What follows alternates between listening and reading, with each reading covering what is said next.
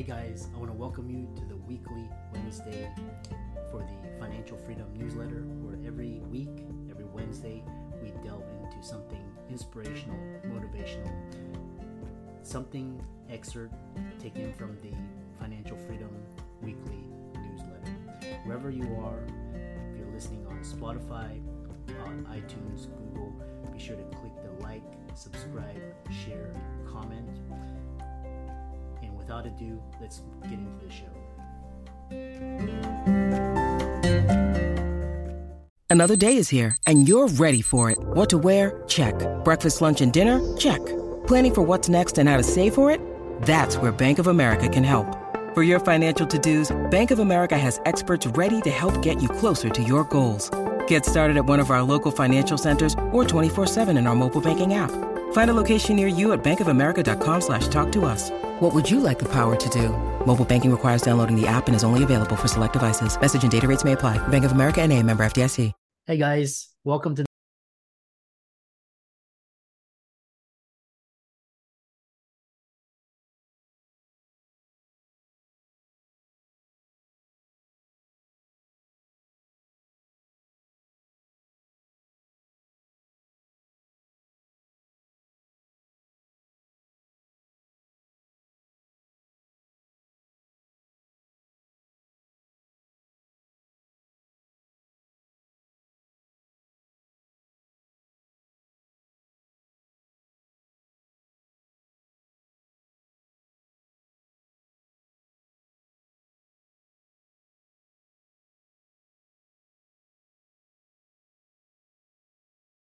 in my late teens. Started reading. In fact, my dad actually bought me, I think for my 18th birthday, Harper's Biochemistry.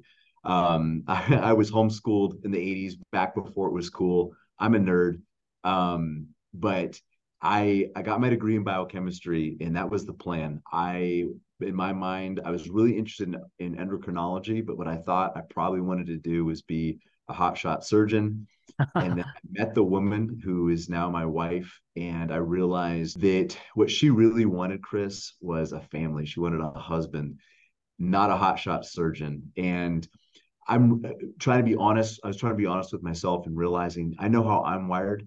There's a lot of surgeons out there that have been able to create a good work-life balance. And in fact, I know your previous guests were just talking about that time freedom, helping people make sure that, especially if they're running a business, that they own their business doesn't own them.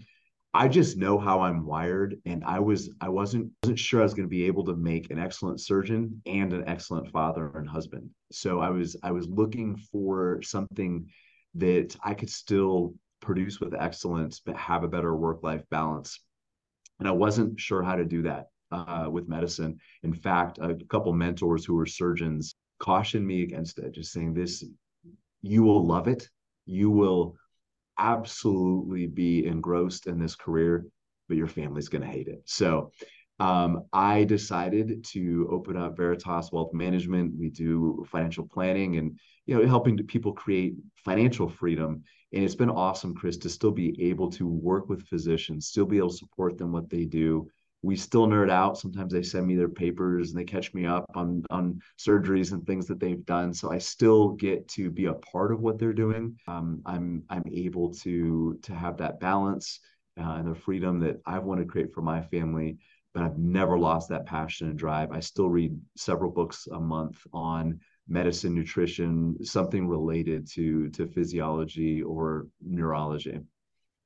Fascinating story.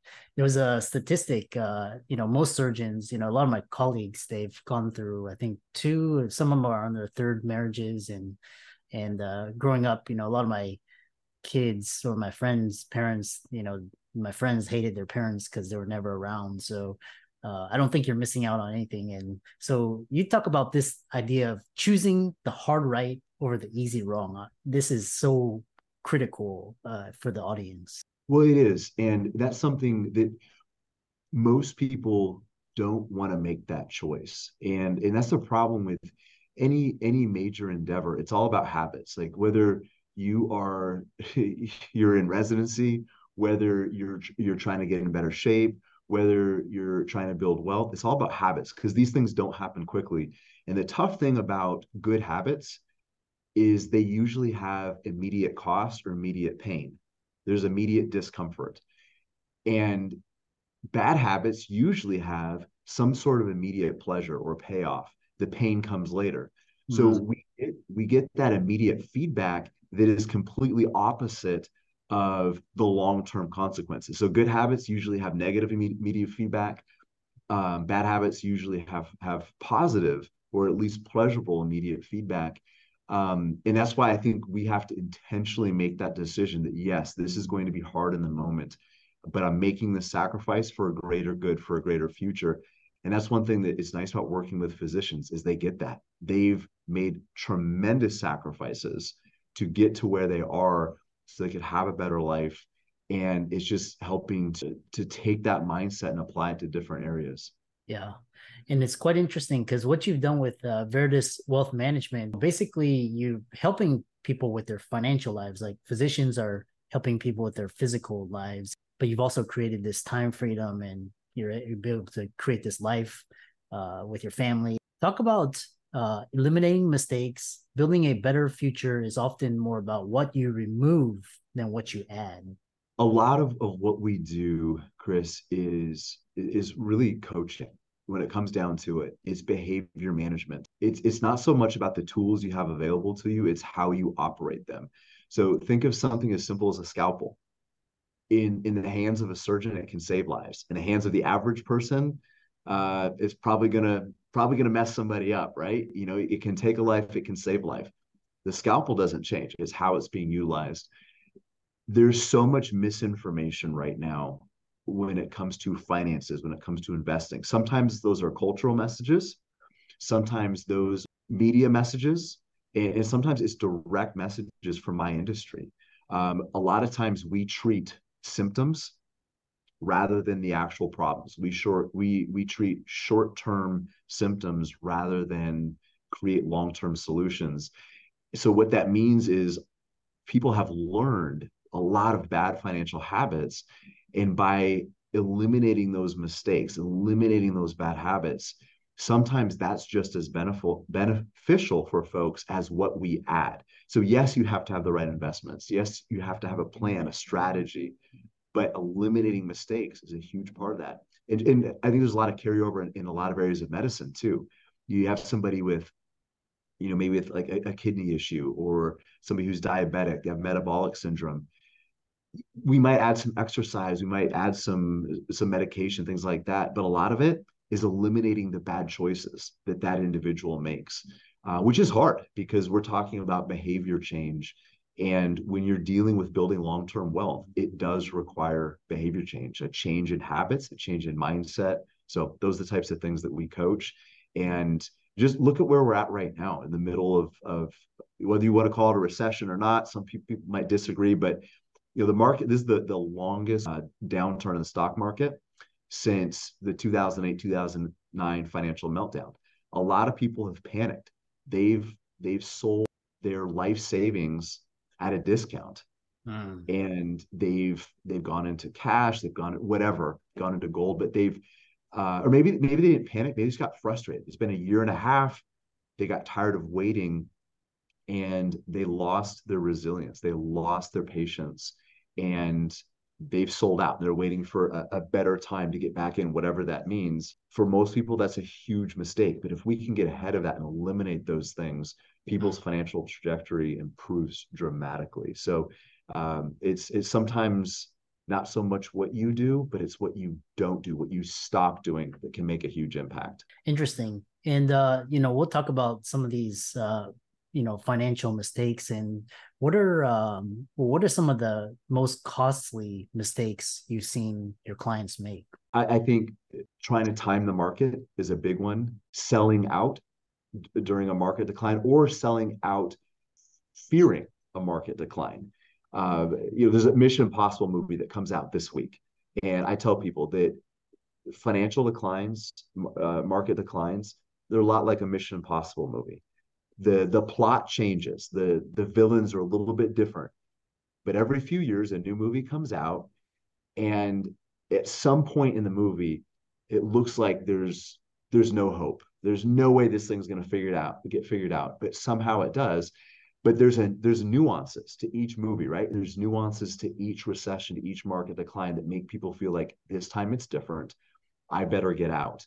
And what happens is they end up selling off portfolios of some of the best companies in the world on sale. This is what's happening right now. The best companies in the world are at a discount. You can buy the best companies in the world on sale. It's actually, for most people, more of an opportunity than an obstacle.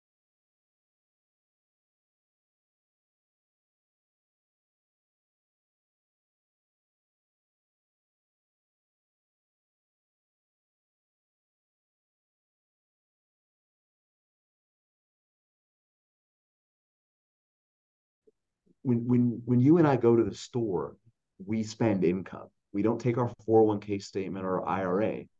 It's the income that our investments produce, whether you're using real estate, whether you're using mutual funds, it's the income that those things produce. So just like if somebody owned an apartment complex, let's say it's worth $3 or $4 million, and the apartment complex goes down in value by 20%, you're not going to give a 20% discount to your renters. You're still going to collect the rent. If you own a diversified portfolio of the best companies in the world, even if the value goes down, it still produces income. So we try to do is create a plan so people can weather those storms. They don't have to try to miss them, they weather them. And I think a lot of the mistakes, Chris, they come back to people not having a plan. And there's no strategy, there's no objective. There's a world of difference, Chris, between people who are strategically investing towards a desired outcome and somebody who's merely collecting investments. And if you don't have a blueprint, you don't have an overarching strategy, a lot of folks are just left to react to the world around them rather than proactively act towards that long-term goal. Yeah, and you mentioned two very key points. One is managing risk, and you say it's often not the most obvious and uncomfortable variables that threaten your goals and well-being. I'm curious. I'd love to hear more.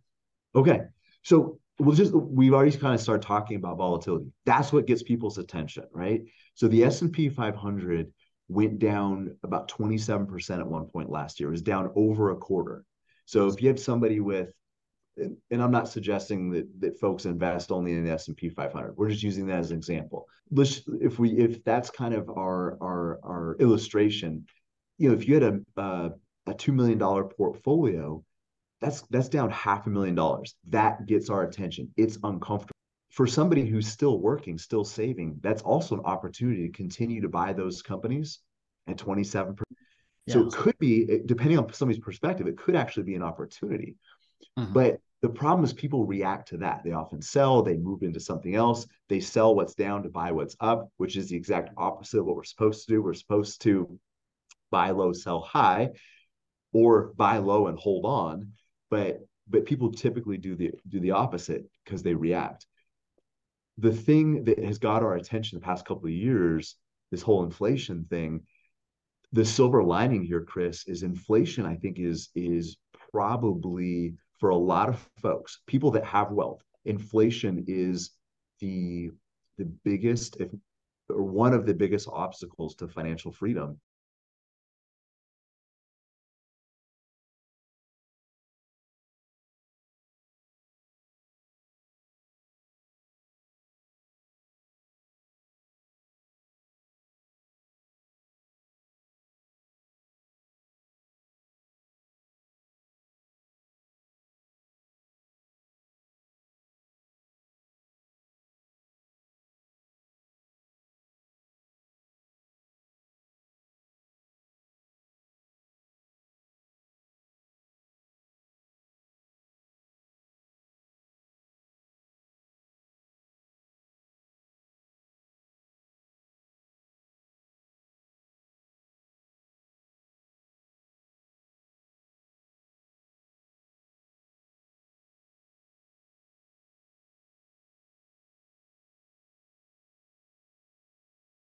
It's taken $1,000 today what $100 would have bought 62 years ago.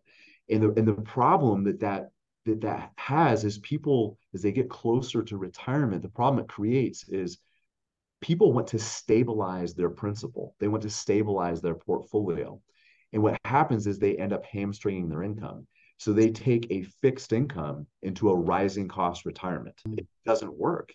So if we simplify it down just to that basic thing, fixed income, rising cost retirement, we can look at that and say, okay, that's a recipe for disaster, but it's not a disaster today. It's a disaster in the future. It's 5, 10, 15 years out in the future. And that's where it comes back to choosing the hard right over the easy wrong. If I'm getting ready to retire in 2 or 3 years, I put my portfolio into a fixed annuity or into bonds or CDs. It stabilizes the portfolio. It feels more comfortable, but stable is not necessarily safe. In fact, in a rising cost world, stable is anything but safe. And what it does is it creates temporary comfort, but we trade away long-term security. It's like giving a gunshot victim morphine. It might make them comfortable, but it's not saving any problems. It's not creating any solutions. It just takes the edge off the pain. Really, really fascinating, and it forces investors to, push into, a bit riskier, stocks, growth assets, things to keep up with the cost of living. And then I read that the US dollar, since it, has lost over 99% of its purchasing power, because of the Federal Reserve and all of that. Then one other thing is, what's really interesting is collecting investments versus investing strategically for a desired outcome. What does that look like, and expand on that? Okay. So can I touch on just one thing real quick? Sure. You said investing in riskier investments, and that's something my industry has done.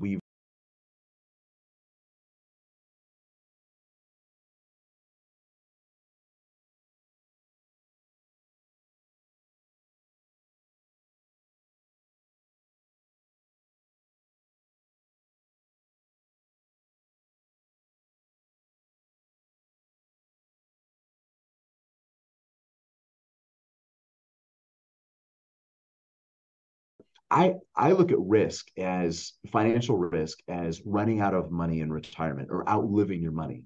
Anything that reduces that risk is actually a safer investment. So sometimes more volatile tools are actually less risky, but they are also less comfortable. And that's what gets people in trouble. So back to your question about being strategic. Everybody has a retirement number, Chris. And what I mean by that is everybody has a finite target that they should be shooting for based on their needs, their living expenses, their goals. It's going to be different for everybody, but everybody has a retirement number. And it's going to be based off of how far you are away from retirement, or we like to call a work optional lifestyle, because for the folks that we work with, they're the worst kind of people to sit around and do nothing. So, and that's what I love about physicians. They are more ambitious, they're more driven, they're more focused, but it also means they're not going to sit around and do crossword puzzles all day. So we quit calling it retirement. We call it a work optional lifestyle, where they don't have to be on call anymore. They don't have to be in the operating room anymore. They don't have to see patients. They can, but they don't have to. So how far away from you are from that goal? 5, 10, 15 years. And then how much income would it cost to replace the lifestyle that you desire? If you have a ballpark number for those two variables, your target income, how much money do you need showing up in your checking account every month to maintain your lifestyle, and what's your timeline? We can, in about 15 minutes or less, Chris, we can create your retirement number. We can find out what your target needs to be. And then we can reverse engineer it. Say, okay, Chris, let's say we make up a number based on your goals, your needs. $4 million. You need to have $4 million in income producing assets. Could be some real estate, could be some stocks, but that's your target. We're going to reverse engineer from where you want to be to where you are today and create steps in between. So you're not worried about creating $4 million. You're worried about maybe saving an extra $2,000 this month, or being more diversified so you have more growth potential, but reducing your, or whatever it is. But you're connecting today's action with that future payoff. And that's a huge part of choosing, I believe, choosing that hard right over the easy wrong, because you're connecting it. You're connecting it to your future self. So it's kind of like building a house where you have this goal out there, but you have a blueprint that guides your saving and investing strategies. Now, that final construction piece, that final product, it will evolve. And then your blueprint gets revised as you build. And it gives you something tangible that you're working on today and this month and this year towards that future goal. Otherwise, people drift off track. And again, they end up reacting to what's around them rather than building towards what they value and what's important to them in their life. Yeah, fascinating. Really great discussion. And how can people contact you, reach out to you, check out your work, etc.? Our biggest social media presence is probably on LinkedIn, and it's just look at Chad Hufford or Chad Hufford Veritas. We have folks all over the United States we work with. We're just founded here in Alaska. And if folks are interested in finding out their retirement number, you can send an email to ask@Veritas.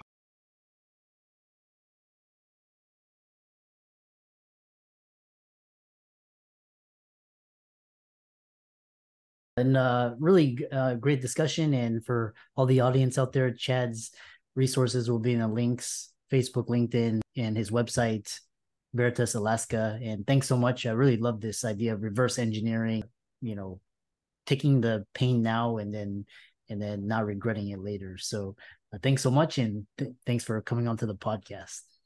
It's my pleasure, Chris. Thank you so much for having me. This was a lot of fun. At Evernorth Health Services, we believe costs shouldn't get in the way of life-changing care, and we're doing everything in our power to make it possible. Behavioral health solutions that also keep your projections at their best? It's possible.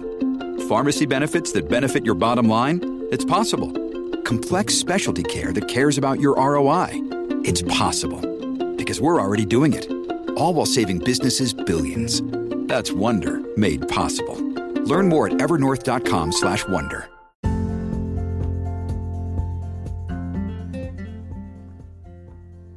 I hope you really enjoyed that wonderful, inspirational, motivational piece. Again, wherever you are listening, if you liked it, be sure to like, comment, share, subscribe. We're on everywhere: Spotify, iTunes, Google, Amazon, Audible. And without much ado, be sure to thank this show's sponsors, and we'll see you next week.